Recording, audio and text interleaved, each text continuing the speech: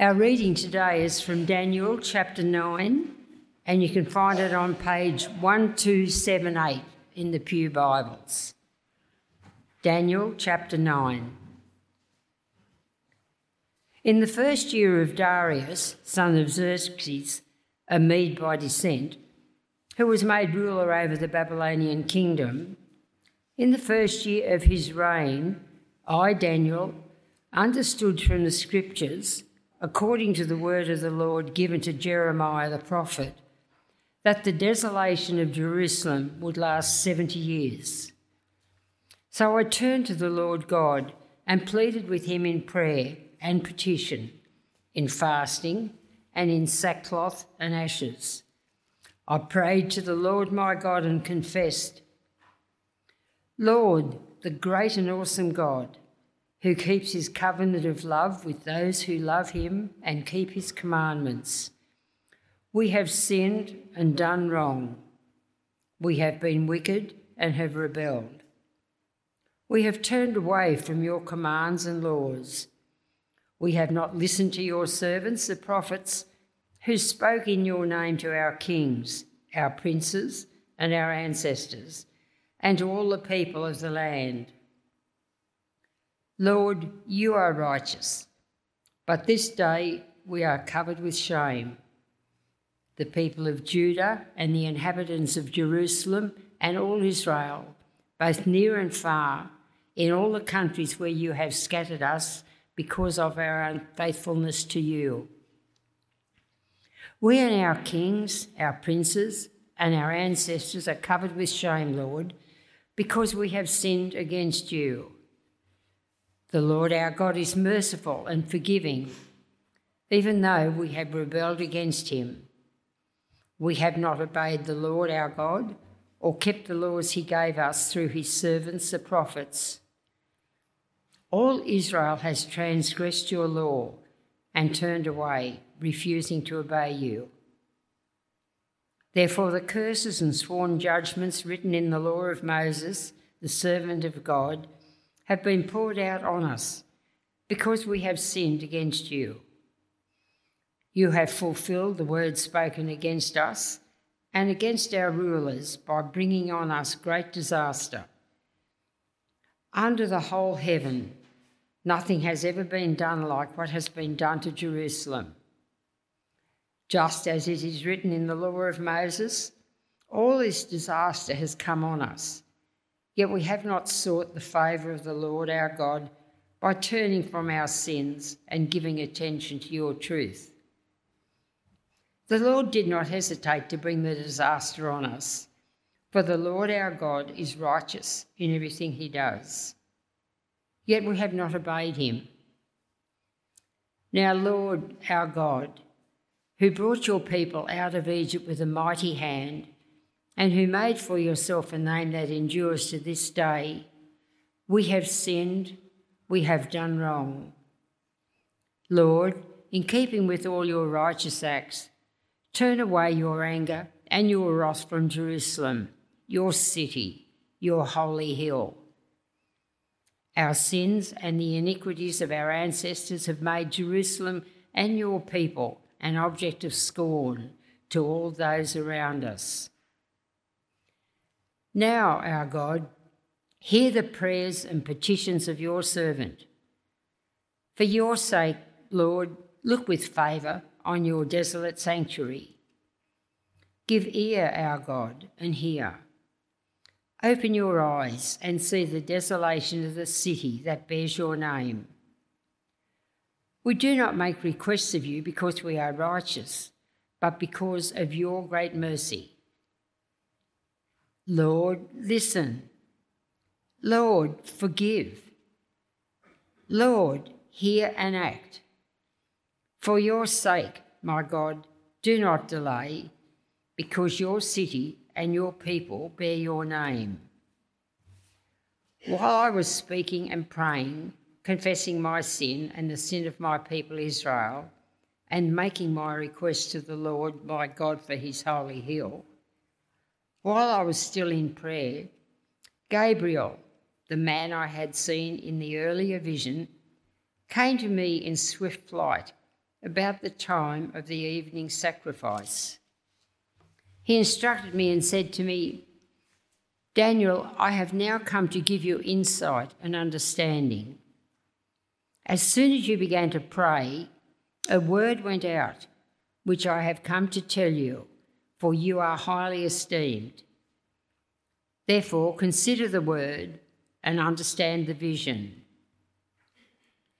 70 sevens are decreed for your people and your holy city to finish transgression, to put an end to sin, to atone for wickedness, to bring in everlasting righteousness, to seal up vision and prophecy, and to anoint the most holy place. Know and understand this. From the time the word goes out to restore and rebuild Jerusalem until the Anointed One, the ruler, comes, there will be 7 sevens and 62 sevens. It will be rebuilt with streets and a trench, but in times of trouble. After the 62 sevens, the Anointed One will be put to death and will have nothing. The people of the ruler who will come will destroy the city and the sanctuary. The end will come like a flood. War will continue until the end, and desolations have been decreed. He will confirm a covenant with many for 1 7 in the middle of the 7. He will put an end to sacrifice and offering. And at the temple he will set up an abomination that causes desolation, until the end that is decreed is poured out on him." This is the word of the Lord. Thanks be to God.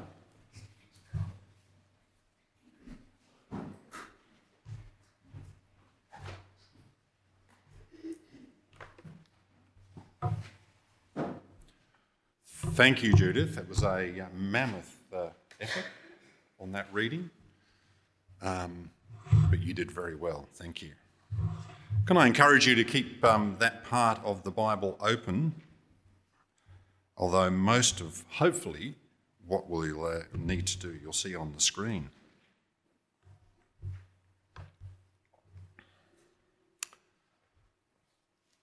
In the 1930s, there was a man called Dr. Martin Niemöller, and he was a prominent Protestant pastor in Germany who emerged as an outspoken public foe of Adolf Hitler. He was one of the founders of what was called the Confessing Church in Germany in the 1930s, and it was a church that was formed in part to oppose the Nazification of Protestant churches in that country. And as such, he, of course, resisted Hitler in some very clear and obvious ways, and in fact, so much so that it got him into trouble with Hitler himself. And Niemöller actually ended up being sent to Dachau, the concentration camp, in 1937. While he was there, he narrowly escaped execution on several occasions. And he describes those first days of imprisonment as follows. And remember, the war hadn't broken out yet. So while we call it a concentration camp, it wasn't known as that at that particular time that he was there.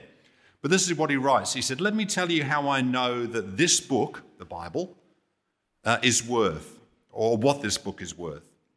It was March 2nd, 1938. I'd been in prison for 8 months and had been tried. After the trial, I'd been taken by secret police to the concentration camp north of Berlin. They took my wallet, my wristwatch, my wedding ring, and they took my pocket Bible, which I had been allowed to have with me during the months of imprisonment in Berlin. The next morning when the commandant came, I asked him to let me have my Bible back. The man wavered. I was the personal prisoner of the Führer. But in the end, he sent an orderly to get the Bible from his office. I had not been in the camp for 24 hours when the Bible, the Word of God, entered that camp. The book that bears witness and testifies to the one to whom all power belongs in heaven and on earth, even in concentration camps.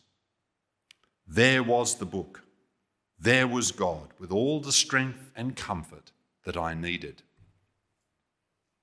So I wonder how you and I would cope if we were the personal private prisoner of Adolf Hitler. Well, Niemöller's answer to that, of course, was that you get your Bible out and the book that bears witness to the one whom all power belongs in heaven and on earth. You immerse yourself in that, even in a concentration camp. And so consider this. As we think of Martin Niemöller in the concentration camp, and as indeed we face our own times of turmoil in our own lives, perhaps not as dramatic as being incarcerated in a concentration camp, but nevertheless, all of us go through periods of turmoil. Who is keeping the roof on your life when the storms hit? What do you think of God at such times? Do you really think of God as being sovereign? And I ask myself this question as we read the book of Daniel. Am I like Martin Niemöller? Would I have responded to Hitler in the concentration camp like that? Would I respond as Daniel does in this chapter of the Old Testament today? Because both Daniel and Niemöller stood before tyrants, but they allowed themselves to be led by the word of God, the book that bears witness and testifies to the one to whom all power belongs in heaven and earth. And in the most demanding of circumstances, they look to the Bible for guidance and direction. Now, apart from anything else, I think that determines what we do about things. What I think about God will determine how I act and will determine how I pray. That's why Niemöller stood as he did against Hitler, and that's why Daniel prays in such a way that we have here today. Well, the year is around 538 BC. It's the year of Belshazzar's death, isn't it? If you've been part of this series, you'll be aware of that, I'm sure. When Belshazzar died, then the Babylonian Empire died with him. Belshazzar had, of course, mocked God by toasting other gods with cups and goblets stolen from the Jerusalem temple. And he did that even though he had seen his father humbled by the one true God.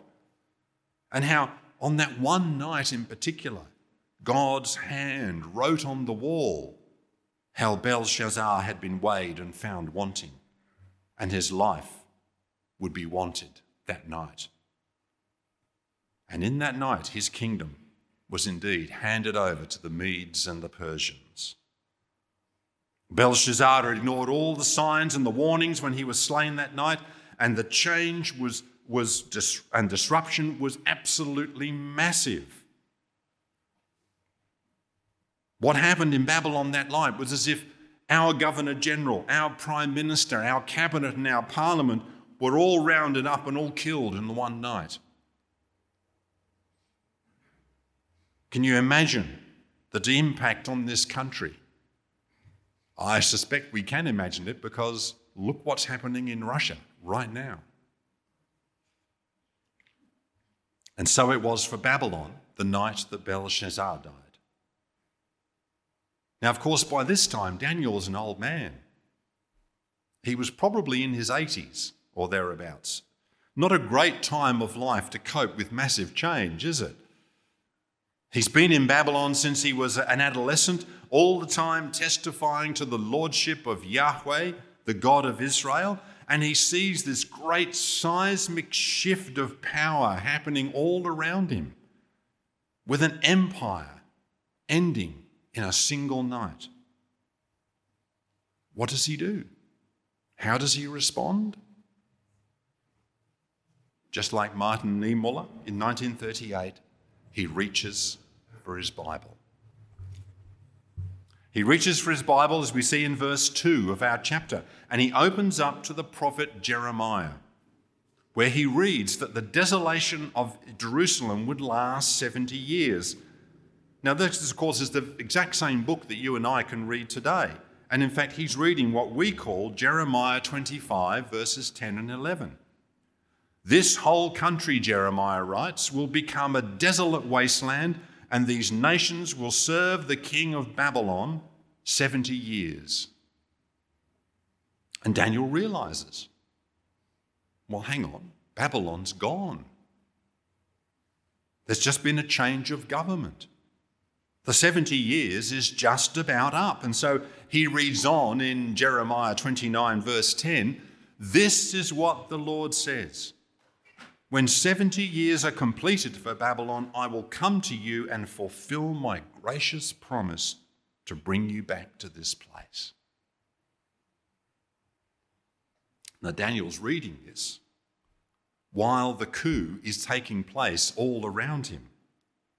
And it's like these words are coming true in front of his eyes, and he sees the script in the scriptures that something really significant is about to happen. And so his response is he wants to pray about it. Could we be going home to Jerusalem? Can you see where Daniel's head actually is in verse 20 when he sets his watch by Jerusalem temple time? So he's reading the scriptures and he's waiting and he's looking for the fulfillment of the promise of restoration for himself and his people. And he reads Jeremiah 29 verses 11 to 14. Because the condition of this fulfillment, he reads, is a renewed seeking of the Lord. And so Daniel's response is to want to knuckle down and to pray for that to happen, to seek the Lord again. So this is what Jeremiah says in 29 verses 11 to 14. He says, For I know the plans I have for you, declares the Lord, plans to prosper you and not to harm you, plans to give you hope and a future. Then you will call on me and come to pray to me, and I will listen to you. You will seek me and find me when you seek me with all of your heart. I will be found by you, declares the Lord, and will bring you back from captivity. I will gather you from all the nations and places where I have banished you, declares the Lord, and will bring you back to the place from which I carried you into exile. Now, Daniel could have done what a lot of us would probably be tempted to do in a similar situation and kind of go, well, God's promised this. He's promised restoration for his people. I'm just going to sit back because I believe this will all just happen in God's good time. This is great. I believe the promise, but it's over to God to make it happen. But he doesn't think like that, does he? Rather, he takes his cue from the Word of God and he sees prayer as an extraordinary opportunity to collaborate with God's purposes. And this is a powerful lesson for us. Because the cause of God acting in history isn't just simply his promises to do so, but it's also the praying of his people. And I think that is what praying according to God's will means. So you come to the Bible to find out what the sovereign Lord has promised, which is what Daniel did, and then let that guide you to pray for those promises to happen, to be fulfilled. Now we'll get to Daniel's actual prayer in a moment, but let's just tease out this idea a little bit more. I mean, for example, has God promised that his gospel would spread to the ends of the earth? Yes, he has. We're going to see that when we go from Daniel into the book of Acts in a couple of weeks' time. So we should be praying for that promise to be fulfilled. Has God promised that when his word goes out, it will not return empty? Yes, he has. So we should pray for our evangelistic enterprises and activities and opportunities, that as the cross is spoken about or preached or discussed, that it won't return empty. God has promised something that moves Daniel to pray.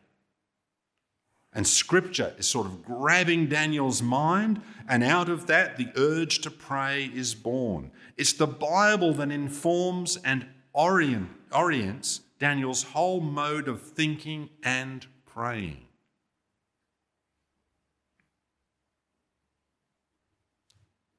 So how is your prayer life going? Let me ask you, if your prayer life has become dull and flat and languid, as mine seems to with monotonous regularity, then how is your Bible reading going?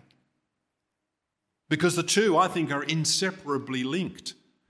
And when we realise that and combine the two, it lifts our praying out of our egocentric focus about me and my life and my comfort, and it plants the focus firmly on the much bigger things of God, a world consciousness, a church consciousness, a community consciousness. And then a further question for us to consider. What do you need to do to make that happen in your life? In other words, how do you plan for this? See, for me, it all needs to happen in the first hour or so of my day. And that needs to be early, before other activities and distractions gain a hold, before the inbox starts filling up, before the phone starts ringing, and you get the idea.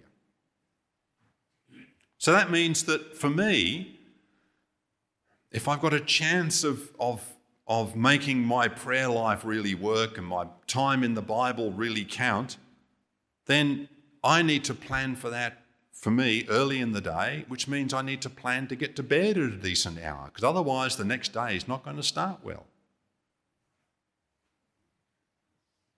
So the question I want to challenge you to think about at the moment is, what do you need to do to anchor your mind in God's word so that your prayer life will be so focused and directed as well? And that's only a question that you can answer. But that's exactly what Daniel does. So, how does Daniel pray? We are getting to the prayer. And we're not going to be here all morning. It's okay. How does Daniel pray? Well, verse 3, we read, I turned to the Lord God and pleaded with him in prayer and petition, in fasting and sackcloth and ashes. This is serious business, isn't it, for Daniel? Fasting, sackcloth, ashes. He's really pulling out all the stops in terms of focus and concentration and commitment. And that should prompt us to ask, how many of our problems in our prayer life are due to the fact that we fail to plan to pray? Because praying is always a serious business. It's a significant business. It's a serious business.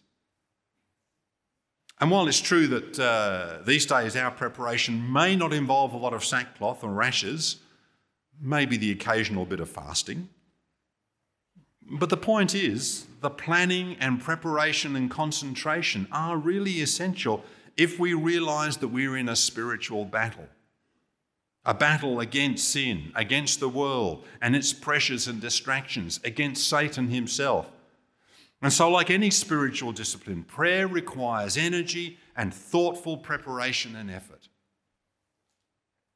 which is what Daniel does. So do we plan, like Daniel has done, to spend deliberate, arranged, prepared time in prayer? Wow, it's so often easy to let that slip, isn't it? And prayer just becomes something you squeeze in between other bits and pieces, or when things get desperate for you in your life. Well, this is his prayer, and I think there are two foundations from Daniel's prayer that we can learn from. And the first is the character of God.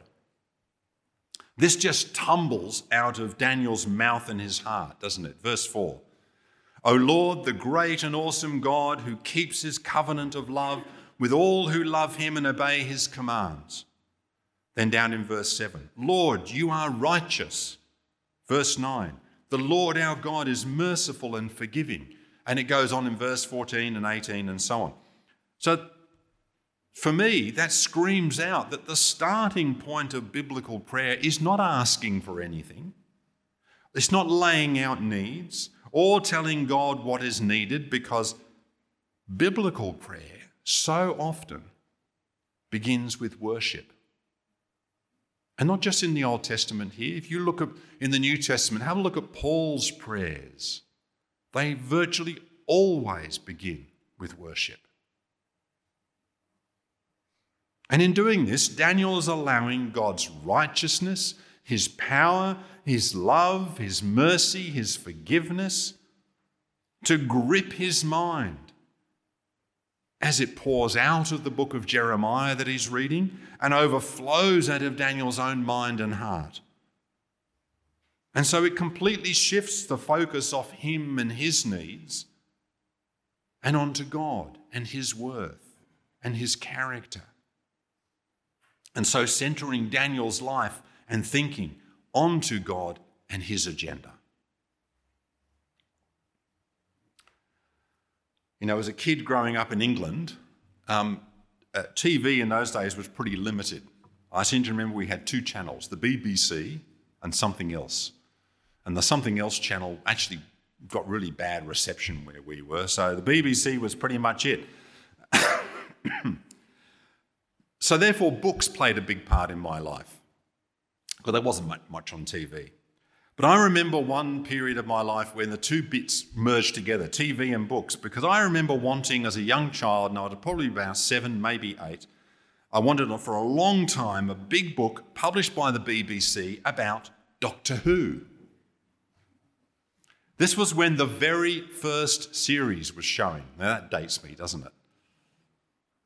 And it was huge. And I was desperate for this big Doctor Who compendium with its colour images, because remember the TV show was in black and white in those days. And all the background stories and the details of the plot lines and the actors and the aliens that the Doctor fought and all of that. And I remember the day still when my dad brought it home, brought the book home for me, and the excitement and the thrill of holding it for the first time. I was utterly content, and there was nothing that I wanted more out of life in that moment. I had my treasure. I had all I wanted. Now here's the question coming out of Daniel's prayer for us today. What is your treasure? Because we have here Daniel with his heart set on his treasure. That is God's greatness, God's mercy, fills Daniel's heart with adoration. And so you can see how his prayer starts and finishes. The bookends, if you like, to his prayer. We've seen how it starts, but look how it finishes in verse 18. We do not make requests of you because we are righteous, as in him and his people, but because of your great mercy. Now, you know, that Doctor Who book that my dad brought home for me, I guess it was my treasure for all of about 3 hours. By then, I had memorised all the good bits and drooled over the colour photos numerous times. But God was Daniel's treasure for 70 years when he was in Babylon. He goes into the lion's den, and God was his treasure. He won't stop praying publicly, and he knows his enemies will entrap him, but God is his treasure. He's thrown into the furnace, but God remained his treasure. And so I think the question at the heart of prayer like Daniel prays in this chapter, is, do you pray as if God is your treasure? Because if he's not, then is it any wonder that your prayer life is flat and lifeless? And again, let me just tease out this thinking a little bit more as we try to locate where our hearts really are, and that requires a bit of pretty honest self-examination. Let me ask you, what is it that you are most afraid of in life? What is it you most fear? Or a slightly more positive or upbeat version of that question is, what do you daydream about? Because the answer to those questions will actually tell you what or where your treasure is. See, Daniel feared the Lord, as verse 8 tells us back in chapter 1. And he wouldn't allow anything else to interfere with that. And his daydreams, well, he dreamed about returning to Jerusalem. He dreamed about seeing his people restored in their relationship with God. But for you and I, it's so easy, isn't it, to have other priorities, very different priorities, very often material priorities. And it can show in the way our prayer lives look and feel. Which leads me to the second foundation for biblical prayer, which we can learn from Daniel today, and that is confession of sin. Because it's vital, and again, you can see it tumbling out of Daniel's heart from verse 5. We have sinned and done wrong. We have been wicked and have rebelled. We've turned away from your commands and laws. And then in verse 8, O Lord, we and our kings, our princes and our fathers are covered with shame because we have sinned against you. And there's more in verse 10 and 13. So as Daniel seeks God in prayer, there is no evasion. There's no seeking to justify or rationalize. He's totally willing to confess to God what is wrong and to acknowledge the mistakes and the errors and the rebellion that Daniel and his people are guilty of time and time again. For us, the qualification of being a Christian is not, are you good enough, which is what I was thinking before my time at Moore College, thinking I had to act like in such a way that God would be impressed enough with that. It's not that. It actually needed to be a realization that I was bad enough and I knew it. And so until we drop our pretensions and we say, with verse 6 of our chapter, we have not listened, then I want to suggest we don't get very far in our relationship with God. We won't make much spiritual progress with God until we look within ourselves and take responsibility for what we see. And when we do that corporately, like we do when we gather here on Sundays, we need to understand what a serious, profound, and intentional thing it is that we do. But let me finish with one last and I think very significant point from this chapter. Because we've talked about prayer, we've talked about what characterises Daniel's praying, but the thing that so many people want to know about prayer is, what was the answer? And we've got that in the last little section of this chapter for us. What was God's answer to Daniel's prayer? Now we know, because we're obviously reading about the past, we know that in part it was to allow the return of some of the exiles to Jerusalem. And we can read of that in verses 25 and following. But I think there's a more important answer in verse 24, where it's written, 77s are decreed for your people and your holy city to finish transgression, to put an end to sin, to atone for wickedness, to bring in everlasting righteousness, to seal up vision and prophecy and anoint the most holy one. Well, while the number is almost certainly symbolic, like numbers usually are in the Bible, 77s probably refers to 70 times 7 years, which makes about 490 years.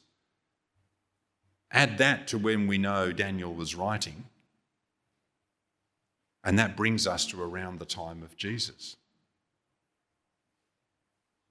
And of course, he was the one who would finish transgression, put an end to sin, atone for wickedness, and bring in everlasting righteousness once and for all.